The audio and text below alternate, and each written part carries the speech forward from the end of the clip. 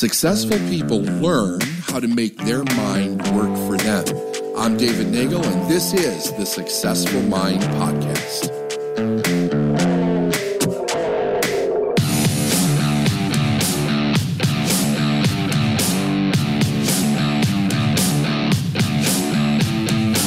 Hey everybody, it's David Nagel. Welcome to another episode of What's the Truth. Today my guest is Megan Minogue. How you doing, Megan? I'm great. How are you? I'm doing fantastic. Glad that you're here. Tell us about what you're trying to achieve and what problems you're having. I am trying to achieve more financial success. I am looking to make $12,000 a month through my coaching business. Okay. Where are you now? How much are you making now? Nothing right now. Nothing. Okay. So I know when you sent your form in, you said you're doing the work, but nothing's happening. Mm-hmm. So tell me what work you're doing and what's not happening. The work I'm doing, I'm reaching out to people, asking people to book calls, see if they're interested through different formats, like through Facebook. I'm just going through people, like just scrolling through anybody that I am looking to see that I can help. Reaching out to them directly. I've gotten some traction through that. I am reaching out to anybody that I personally know that, and I also have a newsletter, which I reach out to people through that as well, which that to me is not really gaining a lot of traction. I'm gaining more traction by reaching out to specifically to people. Okay. What specific problem are you looking to help people with? I help moms move from overwhelm to ease, simply put. Okay. And you've actually had conversations with moms about this? Mm-hmm. And what are you hearing as feedback from them? What are they telling you the reason is that they're not purchasing?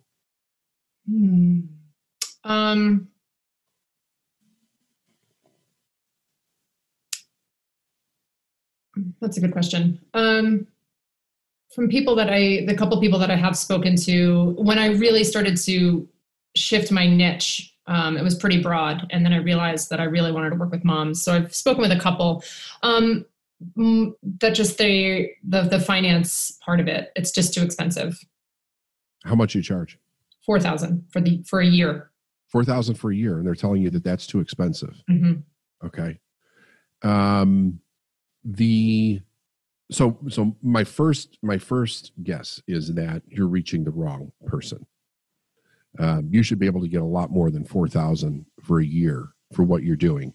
But my second assumption is that I think you're not speaking to the problem enough. If you're coming from the idea of overwhelm, you're not really speaking to what they want. And if the person is overwhelmed, what do you think that they want? If a mom is overwhelmed, what do they want? Oh, they want some peace. They want some calm. They want some freedom. They want time to themselves.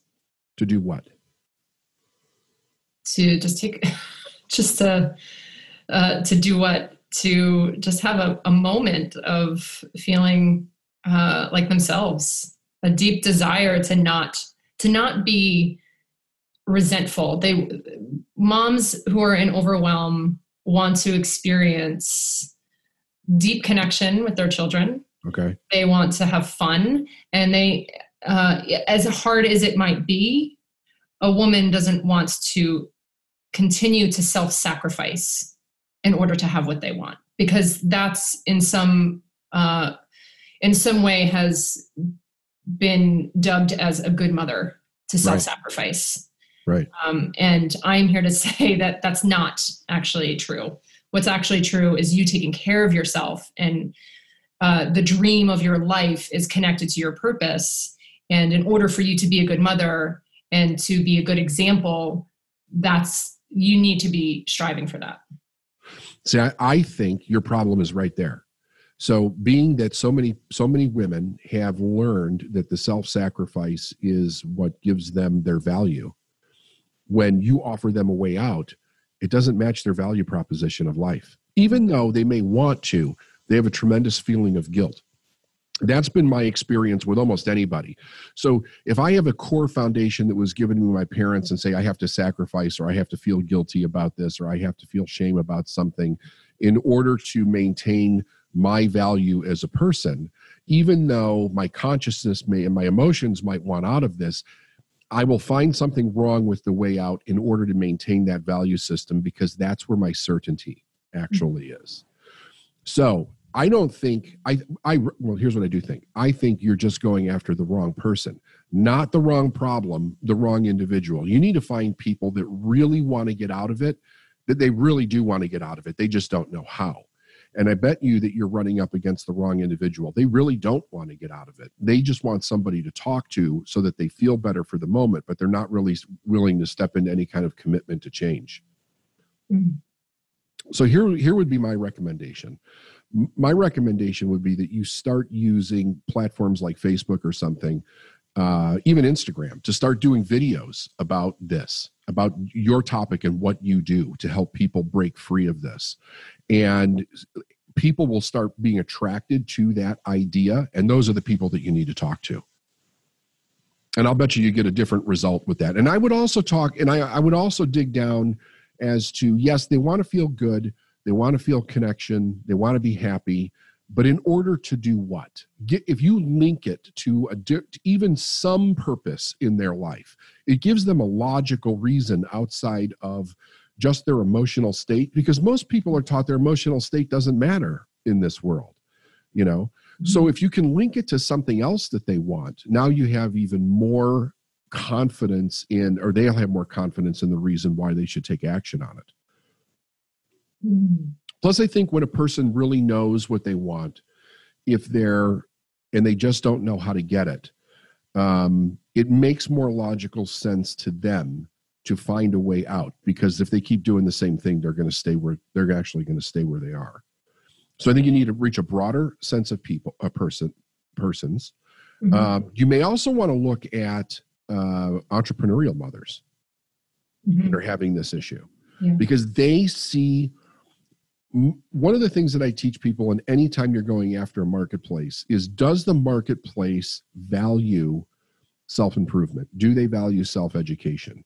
Do they value learning as a fundamental principle and value for their life in order to keep bettering their life? If they don't, and many don't, then you're dealing with the right problem in the wrong marketplace. Mm. So what would be evidence that a person does value those things would people that would be professional mothers, there would be entrepreneurial mothers, there would be other coach mothers that are out there, people that have already staked some value by their behavior that they have done this in the past. Mm-hmm. Yeah. And they need somebody to teach them the skill sets that you have.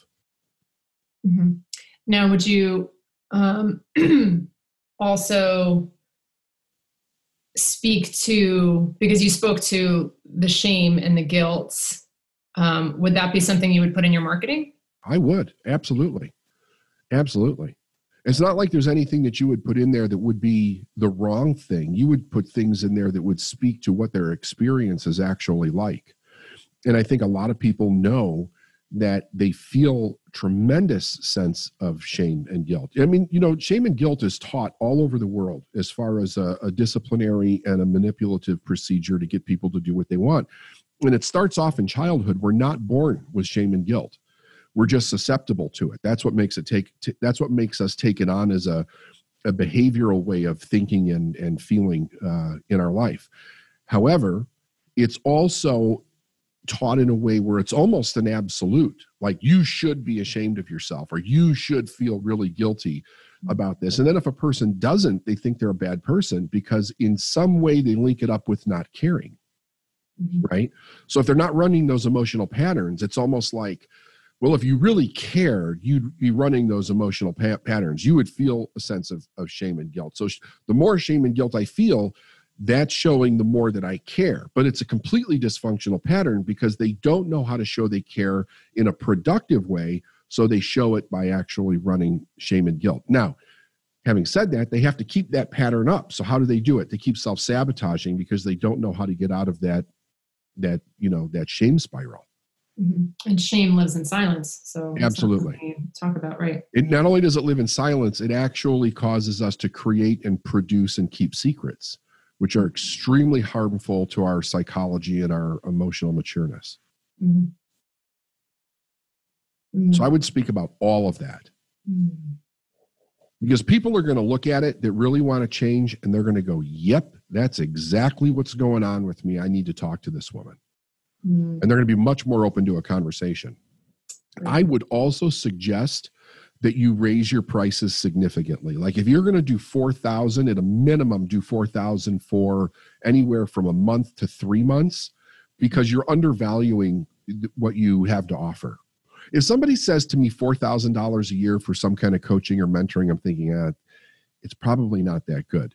People do associate in their mind with paying more with value, and that's 100% true. So you also want to play off of the idea that they value themselves enough to spend more in improving themselves. I remember in the early years when I raised my prices, I doubled and tripled the amount of sales that I made versus keeping it at a small price. I heard you say recently that don't raise them until you can envision somebody saying yes to it. Was that what I heard you say? So till you can envision yourself receiving it. So yeah, somebody saying yes to it, you actually receiving it. Okay. So raising it just to an amount that I can envision receiving that. What's the most you could see yourself receiving currently?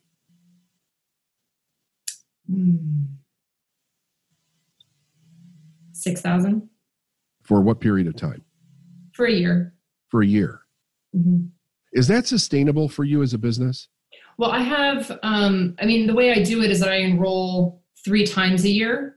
Okay. And I do a group coaching program, but it's just a year-long program. And each round that I do, I enroll more people. Okay. So if I'm enrolling, but you said you hadn't sold anybody. No, it's a pretty new business that I'm in, that I have an endeavor in. So have you had any pushback on the group thing? No. So there's been no objection to that? No. Okay. All right. Okay. Well, then go with the 6,000. Go with the 6,000. I would still at least shorten it to 6 months if I was you. Okay. I'll look into it. Yeah. Yeah. I really would. Okay.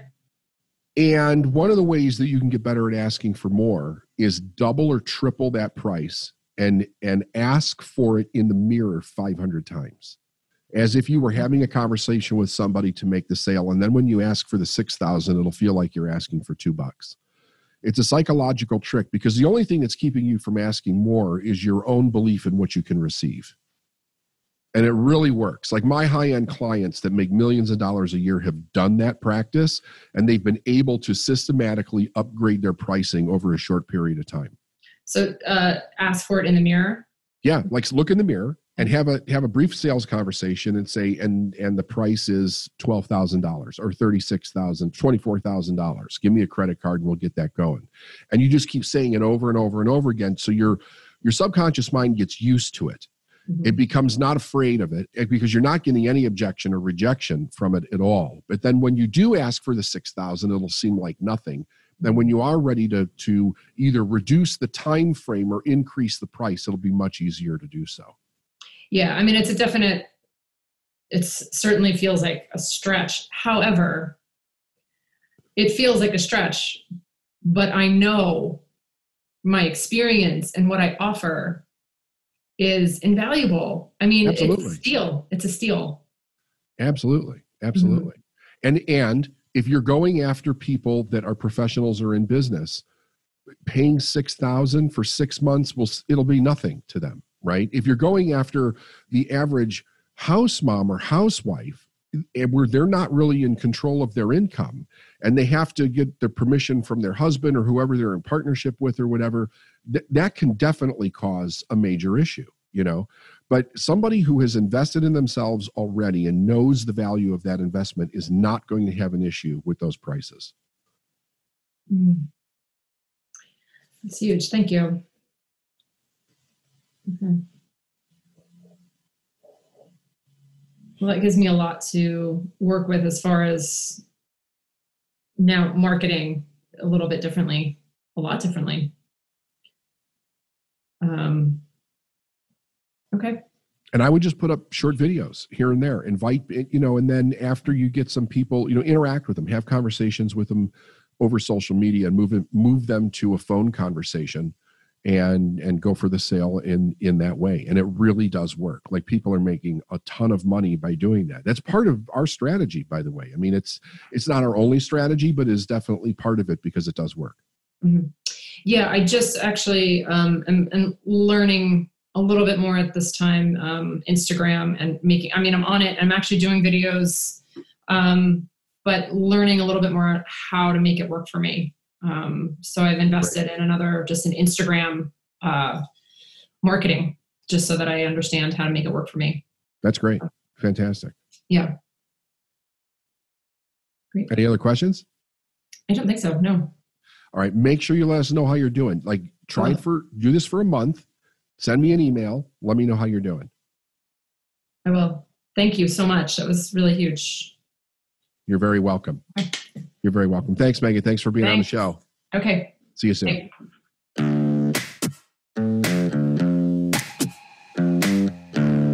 Thanks for listening to the Successful Mind podcast. And if you like what you heard and you want to know more, go to davidnagel.com/free stuff.